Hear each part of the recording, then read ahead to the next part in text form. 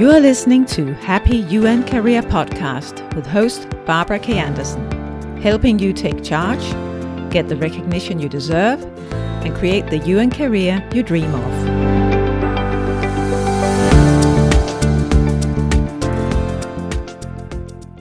Hello and welcome to this third episode in a small series I've called What Drives You and What Drains You.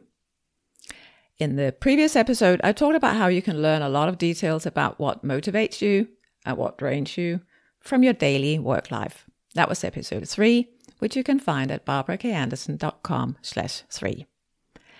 Today, I'll show you how to take a long distance view and get a bigger perspective. Because you're going to take a look at and hopefully appreciate everything you've done in your career so far. I'm going to take you to a trip down memory lane. One of the most popular exercises I use with my clients when we work on their career and work situation is one I call the career journey. My clients like it because it's a very positive exercise that allows you to remember and rediscover all your achievements, the problems you've overcome, the challenges you worked through, the great people you've met, and so on. And I enjoy guiding my clients in the exercise because it invariably brings smiles to their eyes and pride in their voices when they take me through some of the important highlights of their career and life choices.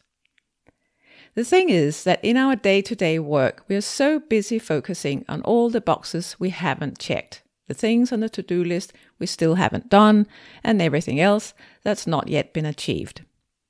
And with our eyes fixed on that, we completely lose sight of everything that we have done, all the things we have achieved in life and work, the challenges we've overcome, the projects and tasks we succeeded in. When you shine a light on everything you've done in your past, there's normally a lot of pride, motivation, and energy you can reap from it. Pride and energy that can help you in your journey going forward. And there's also a lot you can learn or rediscover about yourself, about your values, your strong and weak points, and the things that drive you.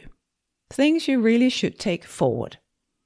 Because the essential elements of your good work experiences, and the less great ones, are key also for what gives you a happy work life today. It's a visual exercise, and if you're just a bit of the creative kind, it'll spark your artistic energies. But don't worry, even if you don't consider yourself creative at all, it's an easy exercise that will give you a great overview. And this time, you'll do it all in one go. There's no need to carry a log around with you.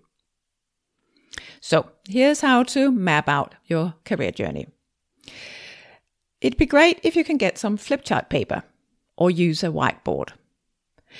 For almost any kind of reflection exercise, I always advise that you get up from your computer and work on a flip chart or a whiteboard on the wall. It's really helpful to put your thoughts out there on the wall for you to look at.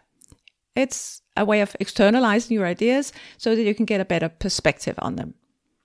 And there is also a physical thing that happens when you stand up and look at the paper instead of sitting down in front of your computer screen.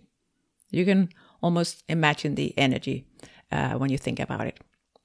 So this extra energy when you're standing up and looking at the wall where you're writing helps you get more creative and see new perspectives. If you don't have access to flip chart paper or a whiteboard, try to get your hands on some A3 paper and tape it onto a door or a window where you have a flat surface to write on. And failing all else, just tape together 2 pieces of A4 paper that you place next to each other, lying down. Now you draw a timeline, starting down in the bottom left corner and going upwards to the right, ending with an arrow up in the top right corner. On the timeline, mark important events such as when you started working first time, maybe as a teenager, your high school graduation, university studies, and maybe other important training. And then, most importantly, of course, all your jobs in between. Include also important life events if it feels relevant. Under the timeline, you write the year of the job or the event. Above the timeline, you write the organization and your title. So now you have a basic timeline, an overview of all jobs and all the important factors in your career until now. So now is the time to mark the highlights. And this is where it becomes useful to have plenty of space to work on. Use circles, boxes, arrows, colors, etc. to help visualize your experience. Write, for example, the name of a great supervisor or a favorite colleague, the title of a particularly important project that you're working on. And think about what were the best parts of that specific job. Was it certain tasks? The fact that you had a lot of autonomy or authority? Or was it the people? Why? What were they like? And so on. You get the picture. If there were major low points, you may also want to add these, but put them under the timeline. You might want to put a few keywords about why there were low points. But the overall idea of the exercise is to look for the highlights and experiences that you feel good about. You should give yourself at least an hour to work on this. Consider borrowing a meeting room at work or hang flip chart paper in your living room at home. Play nice music if you can, maybe make a good cup of coffee, or allow yourself some other treat that will help you make this a pleasurable exercise. It really is an exercise that has the potential to be both fun and interesting if you allow it. Maybe invite a good friend or a close colleague to join you. Or maybe your partner would be interested in joining in. It can be really valuable to get an outside perspective, and you can help each other suss out all the interesting clues from your work in the past. And make sure you draw out all the learning from each experience. I was happy in that job. Why is that? Was it the people I work with? That the mission was particularly meaningful? Was it the ability to be effective and get results? That I had a lot of autonomy and freedom in my work? Or that there was just enough structure and feedback that I felt comfortable that I was on the right track and could get help if I needed it? Was it a specific task that I felt engaged and motivated by? Or was it because in that duty station I had a great network and an active social life that made days feel rich? And so on. The same way as we did with the time log last time, be curious to look for patterns in your best experiences. Did you, for example, have a supervisor that was particularly supportive, or who allowed you to take responsibility and run with your own projects without micromanagement? Did you have a good network that helped you expand and feel supported both at work and outside work? Were you able to really get into the subject matter and develop an expertise?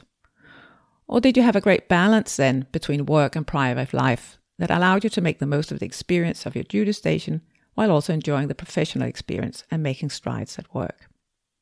When you're done, take a step back and have a look at your career journey map. Look at the big picture. This is your career until today. What does it tell you about how you want your career and work life to look from now on and until your retirement? If you want to take this further, you could write down your 3 most important takeaways from the exercise about what is important for you in your career going forward. Good questions to get you started could be, what are you proud of in yourself and how can you take this forward with you? What is the most important circumstance for you to be happy in your job? When do you perform the best? And maybe think about what could be one concrete thing you can take action on, maybe this week, to make sure that you keep or get more of one thing that makes you happy in your job. And what small concrete thing can you do to move towards changing something that is not working for you today? So, that's the career journey for you. Remember, if you want to review what we talked about today, check out the full show notes at barbarakanderson.com/4. There you can find all the details of what I talked about today and the steps I've just described. Again, that's at barbarakanderson.com/4. In the next episode, I'll talk about a topic that has come up a lot lately in conversations with clients, the issue of feeling stuck in your job, in your career, the feeling of not having options, a very unpleasant place to be in. And as usual, I will of course offer my perspective on how you can get yourself unstuck, create options and possibilities, and a way forward.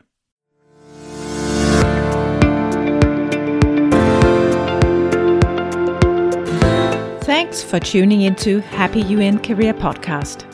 Please leave a review about this show and share this podcast with other professionals in the UN.